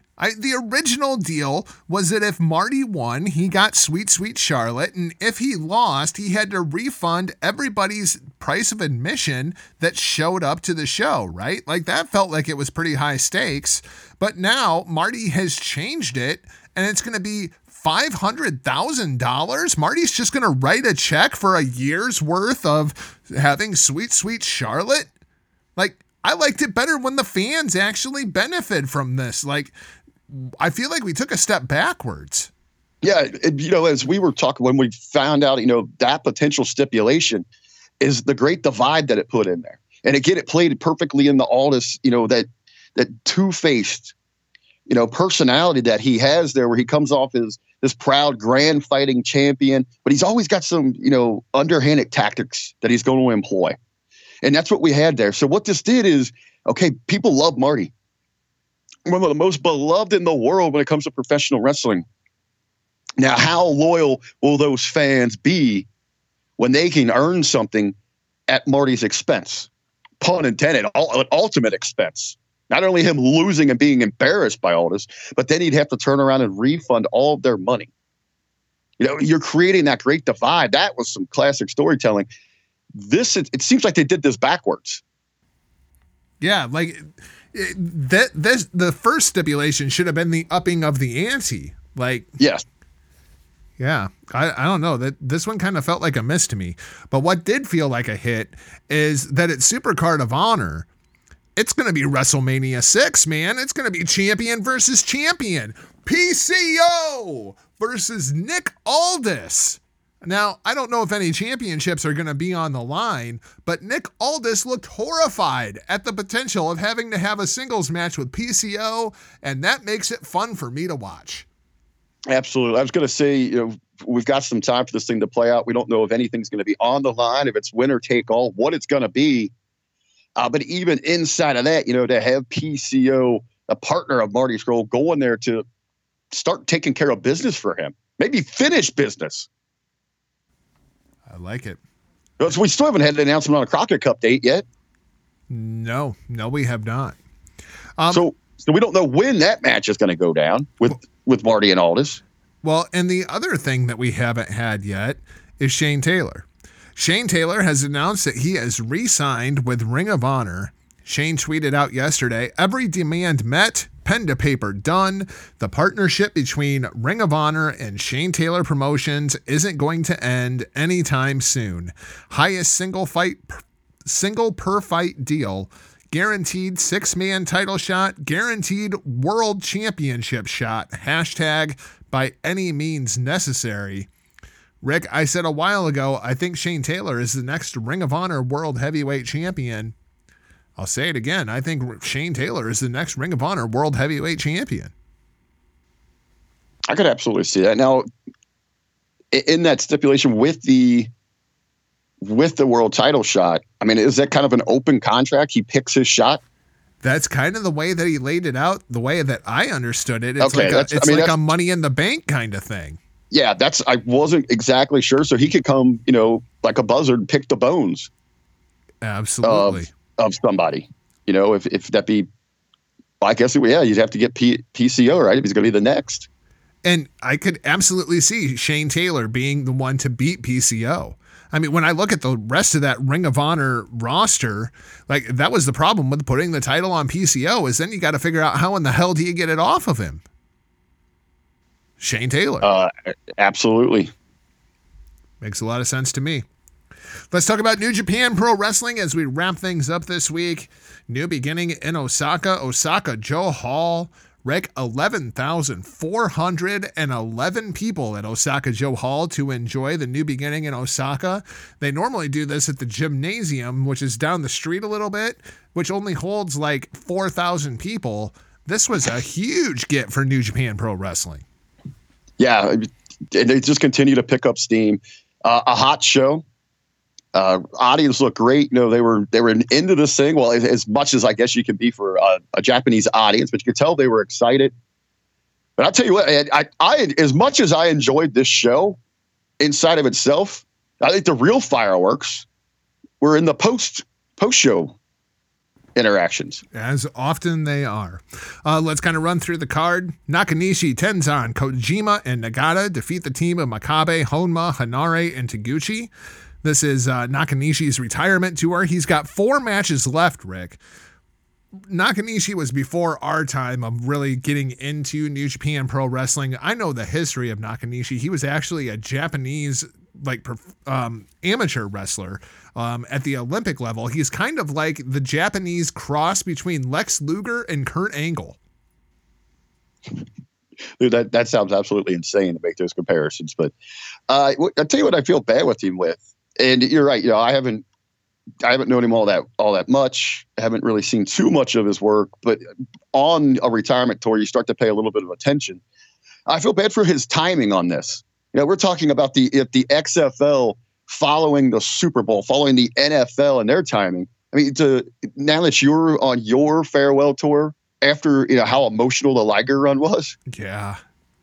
So you gotta feel for him in that sense, especially this close. Yeah. Right. Roppongi 3K with Rocky Romero and his annoying ass blaster cannon defeat the Suzuki-gun team of Kanemaru and El Desperado. Roppongi 3K finally get themselves a title defense, get that monkey off their back in their 4th championship reign. But Rick, we have Sho. He's got himself a bit of a knee injury, and it seemed like Yo and El Desperado, they were kind of starting something up. I thought maybe we were going to see a singles program, but then we would see Taguchi come out in his full ridiculous getup, and he says, "He's balling, baby, balling." He says to Rocky Romero, "Hey, we're the mega coaches. We should be the number 1 contenders to the IWGP Junior Tag Team Championships. Here's the ball. What do you want to do with it? You want to come with me or you want to go with Roppongi 3K?" And Rocky chooses fucking Taguchi, the most successful IWGP Junior Tag Team wrestler in history. Rocky Romero, an 8-time champion with 6 different partners, looking to make it 9-7 against Roppongi 3K, his understudies. Rick, this is going to be so much fun. You know what? As this thing was playing out, I'm still even questioning it. Like, is this happening? Is he going to leave them? And for Taguchi, of all people. And Roppongi didn't seem like they were too thrilled about the potential of a battle between these sides. They seem like they felt a little let down. At least that's what I got in the translation. Yeah, that could be a fun one. The Golden Aces and FinJuice, that being the team of Kota Ibushi, Hiroshi Tanahashi, Juice Robinson, and David Finlay, defeat the Bullet Club team of G.O.D., Chase, and Yujiro when Hiroshi Tanahashi rolls up Tangaloga. So now we are poised for the Golden Aces to go after G.O.D. for the IWGP World Tag Team Championships. Looks like that's going to happen on New Japan Road. Rick, poor FinJuice. They win World Tag League. They finally win the tag titles from GOD, only to lose them on a non-televised show, and now they're completely shut out of the title picture. Thanks, Ace. Out of the picture. That's what they got out of this? Yeah, basically. They're going to be sitting around waiting. I'm guessing probably Tanahashi and Ibushi win, and then they have to defend against Finjuice. I see that there. They just play hot potato with all those fucking belts. Either that or a three-way, which I don't really like that either. Which is even more rare than switching titles. Then we start getting to the good stuff at New Beginning in Osaka. We get to the special announcements. G1 Climax is going to kick off in Osaka September 19th and 20th, with the finals being October 20th. Rick, of course, that got pushed back because of the Olympics being in Japan. So instead, New Japan Pro Wrestling is going to go do a tour of Hokkaido. First time in like 22 years that they're going to do a full tour of Hokkaido. So that should be pretty cool. August 22nd, they also got a big road trip coming up. It's going to be Wrestle Dynasty, a show that's equal to or greater than Wrestle Kingdom inside of Madison Square Garden. Rick, we saw the G1 Supercard last year. We know how fast it sold out. Can New Japan Pro Wrestling sell out MSG all by themselves? Well, I think, that was last year, the partnership that we had seen, coming together with Ring of Honor. But most certainly that is where the tide really seemed to change as that show wrapped up. It was very clear to so many that was about New Japan, and they had carried that thing. Now, have they maintained that popularity? Are they still rolling in that right direction, or enough so that they can carry this thing? That's going to be the big question. I guess throw it back at you, Jargo. Where do you stand on this? I felt a whole lot better until I realized that August 23rd is SummerSlam. So the day after this Madison Square Garden show, and that's at TD Garden in Boston. I don't know how much overlap there is between the Boston market and the New York market, but I kind of feel like you're going to be forced to choose between Wrestle Dynasty or NXT TakeOver Boston and SummerSlam. And how much of that is there enough to go around? Yeah. I would guess, obviously, WWE is going to have their built-in, their audience. They're going to travel for that. They're going to be heading to Boston. Now, is that going to be enough inside of New York, New Jersey to pull a significant number? Or is that audience there, and even, traditionally that Northeast audience are a bit smarkier. They go for different trends. Will they stick around? Will your Bellows and your Big Rays and your Billy Rays, will they stick around? All your hustle guys, will they stick around for that? Or will individuals like them travel? I think they'll be able to sustain that. Now, are they going to be able to hit those same numbers that we saw with last year's show? Quite possibly not. Also, again, who is going to be available for this? Will these AEW talents go work that show so that you do have that crossover appeal with the talents that we're more familiar with? Yeah, it's going to be interesting to see how that card. I really guess, the big question is, could a Moxley or a Jericho work that show? How is that going to work out with their contracts with AEW?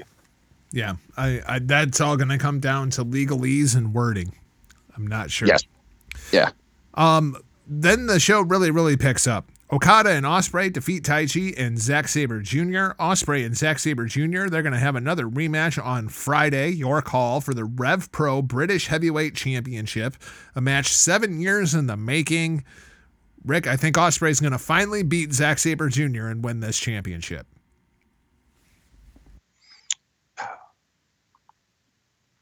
See, what's interesting here is between these two, this build up here. Now we've got so much more that comes into play here.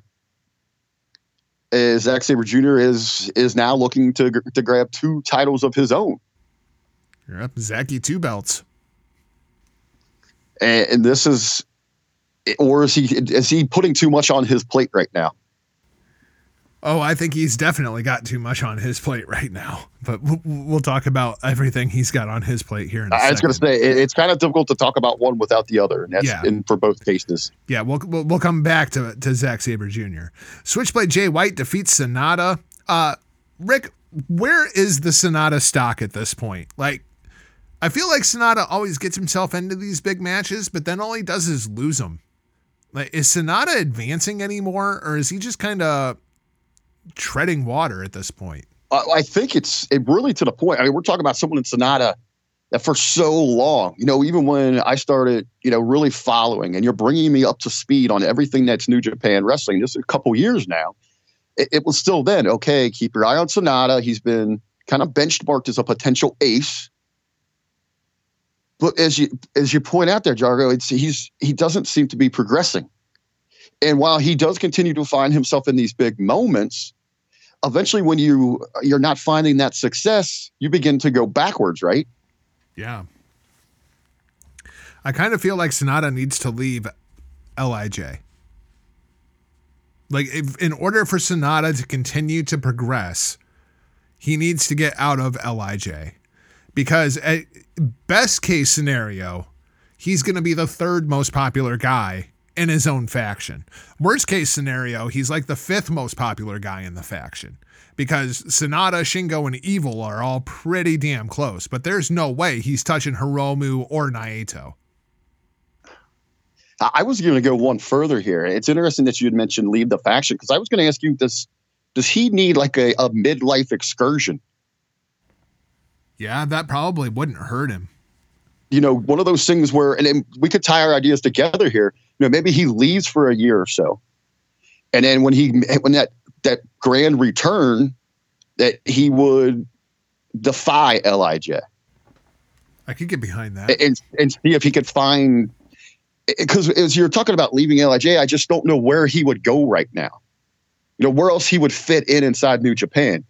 So that's where I got, I began thinking about it. It was like, okay, what if he could just leave? And I think he would have decent success going somewhere else for a year or so. Yeah, no, I could, especially like Rev Pro. I think that would be a great excursion for Sonata for a year.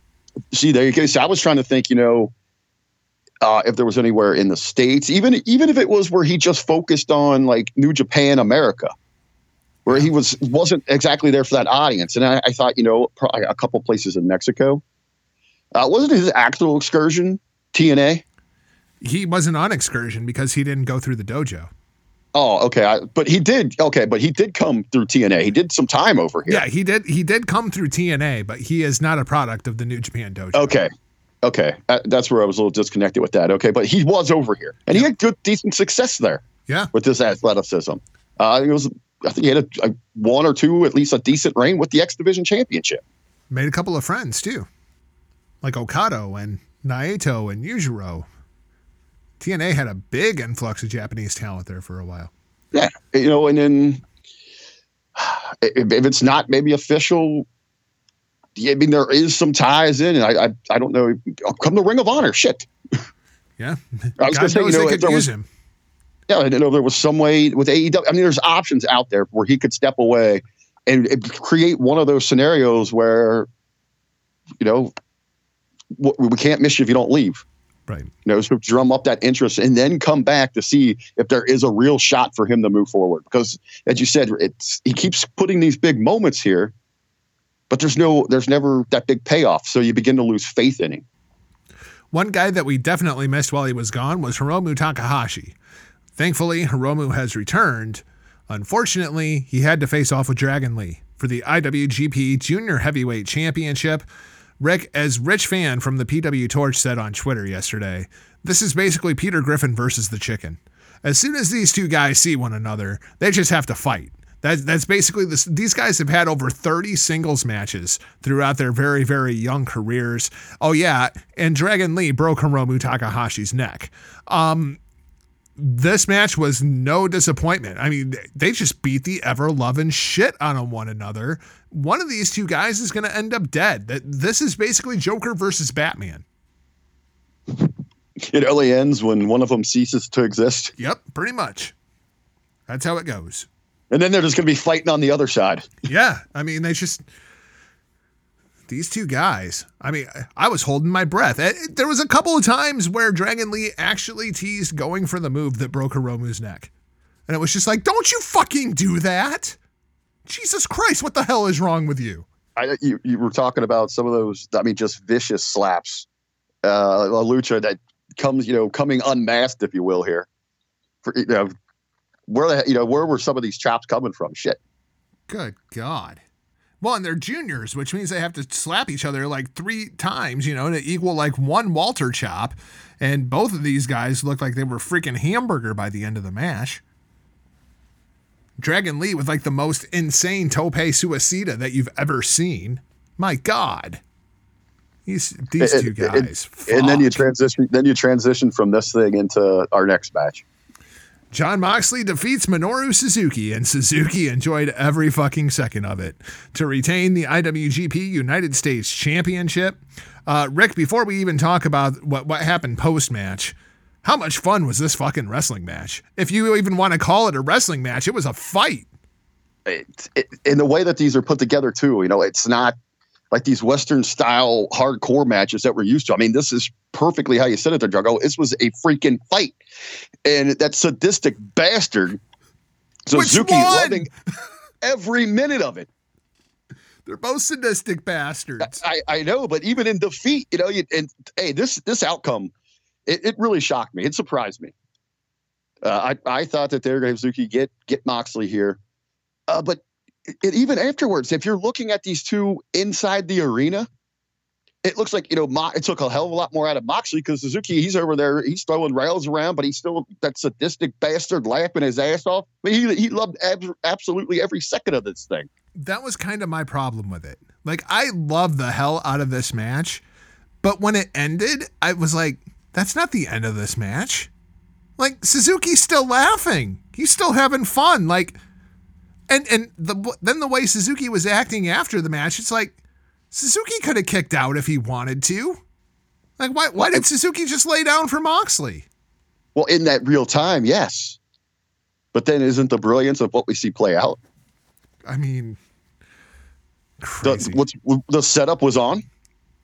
Just fantastic. Just great stuff out of Minoru Suzuki and Jon Moxley. The match was a lot of fun. And then we get Zack Sabre fucking Jr. The setup was on. ZSJ slides his way into the ring and he chokes out Jon Moxley like the little freaking snake person that he is from the House of Slytherin, Zack Sabre Jr. Talk about a contrast in styles, man. This match is going to be interesting. So we have Zack Sabre Jr. versus Ospreay on Friday. And then on New Japan Road, we're going to get Jon Moxley versus Zack Sabre Jr. And, oh yeah, Moxley's also training for a match with Chris Jericho. I mean, crazy stuff. Next week, he's going into another war, an eye for an eye. He's just coming off of this hellish thing. You get Zack Sabre Jr. coming in. He grabs that belt signifying his intentions, and then he just takes it to Moxley, who just went through absolute hell, absolutely the setup's on, and then we go to the back there where you got Suzuki's already done his cut. That sick bastard's still laughing about everything. He absolutely loves it. Zack Sabre Jr. comes in and he just sits down, calm, cool, collective. Jonathan Moxley. Lets it be known perfectly clear that he wants to be the British champion, the United States champion. That not only is that he wants to be the United States champion, but our country is such a mess. It's in shambles. Our president's a joke. So I don't know if he was declaring himself eligible for the 2020 election there. He could probably win, too, as socialist as he is. And then by comparison, we have Jon Moxley, who comes in and says, that he has the utmost respect for Minoru Suzuki, but, I don't take anybody's shit. And so I beat up Minoru Suzuki, and then the human Wuhan noodle Zack Sabre Jr. comes in. I fucking popped so fucking hard for that. Well, the whole thing, he comes in, and he's pretty much, his plans were ruined. He doesn't know what jet lag is. He's traveling around the world. He was going to come in here for the fight of his life, grab his greatest victory, his greatest moment, professional wrestling, and he was going to hit the town. He was going for a little sake, right? He was going to enjoy some of the fine cuisine and all of that. Well, no. I want to talk about this because he said that he was going to enjoy a noodle sandwich. Rick, I'm assuming this is some kind of Ohio delicacy since you put your fucking chili on fucking noodles. What exactly is a noodle sandwich? You know what? I've actually been thinking about doing this here. And I don't think it's actually maybe it's just, I was over towards, Moxley's stomping grounds here. Maybe we were just on the same page this weekend. Do you just put like noodles on a sloppy Joe? Is that what we're talking about here? No, because you take what we do with our great chili, the Cincinnati style chili, and we put that on noodles and we put onion on there and then we put the cheese, but we also have the cheese coney style, which is, the dog, the bun, our chili, onions, some savory yellow mustard, all that finely shredded cheese on top of there. But you could replace the hot dog with the spaghetti we use on our ways, and you can combine those and make it a coney way. I've been thinking about this for a while, and now Moxley just takes it international here. Fucking you people. I hope Zack Sabre Jr. chokes this motherfucker out. You know what? That socialist, British loving bastard. Maybe he should lose an eye or two. Hey, it's entirely possible. It's entirely possible. All right, let's talk about the big one. Tetsuya Naito defeats Kenta to retain the double championship. And if Jim Cornette had a stroke watching that Andrew Everett match versus Alex Zane on Ring of Honor, he had to absolutely love Tetsuya Naito versus Kenta. These guys didn't even touch for the first 5 minutes of the fucking match. Storytelling, baby. Oh, dude, Kenta was getting booed out of Osaka. They actually got Osaka to cheer Tetsuya Naito. That's an accomplishment.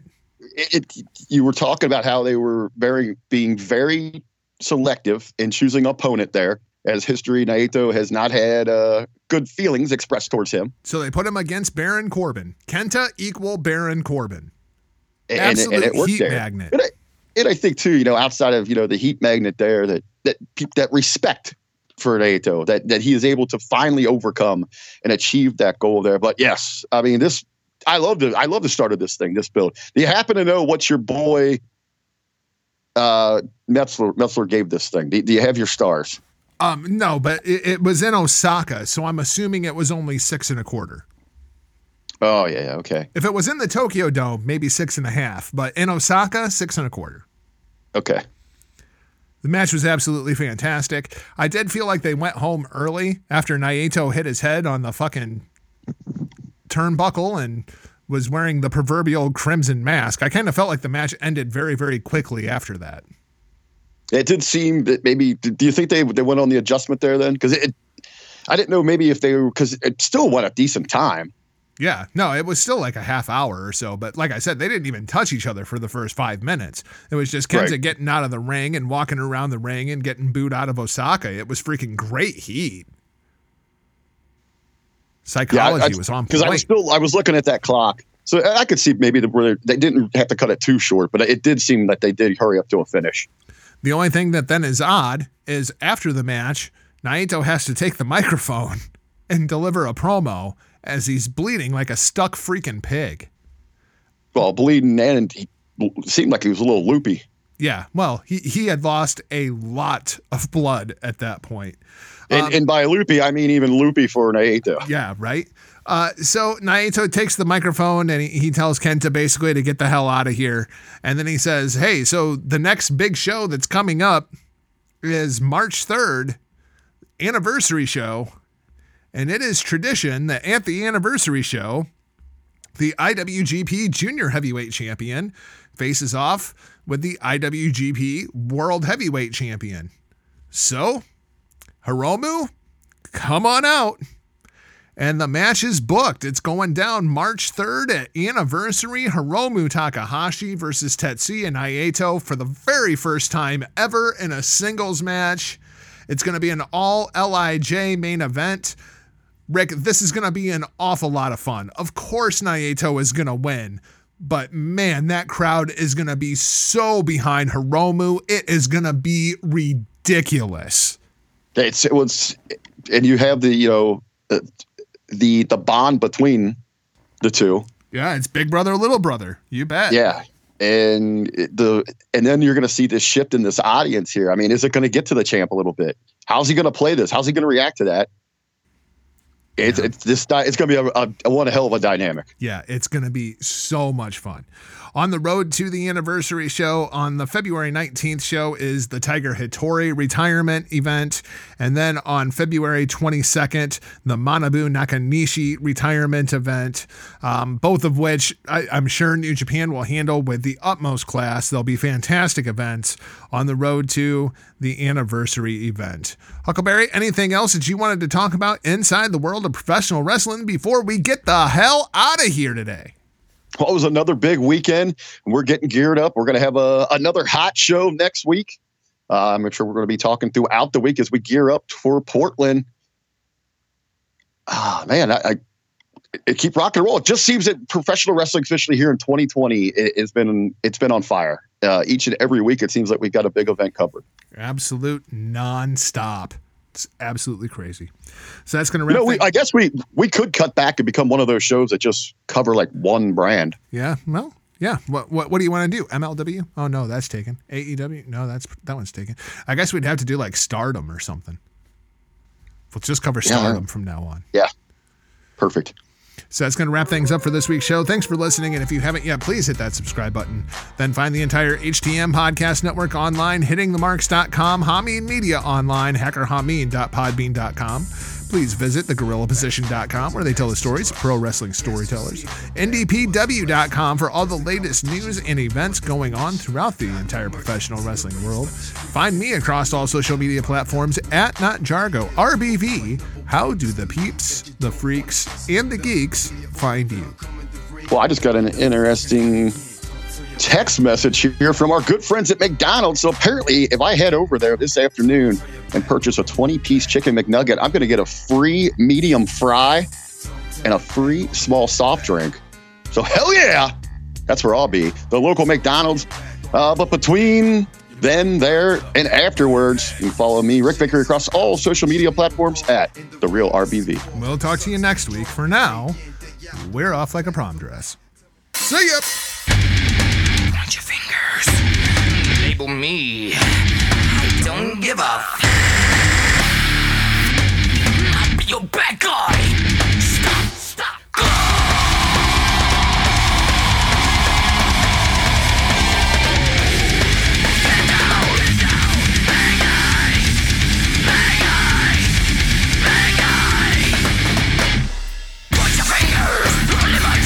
Label me what you mean. Cause I bring my character to cover your ways. I know your motive, I know of your kind. Break the couples that go stuck deep down inside.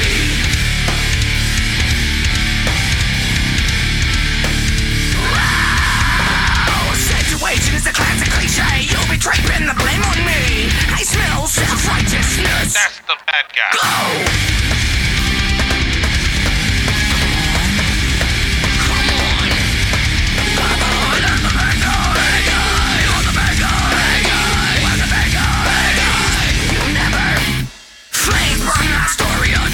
Well, deep down on the subcode, can't escape the wrath on March 4. Right, trick the man with the righteous mind. Never caught when I cross that line. I'll never be that bad guy. I hate you. Fuck you. Situation is a classic cliche. You'll be draping the blame on me. I smell self-righteousness. That's the bad guy. Go!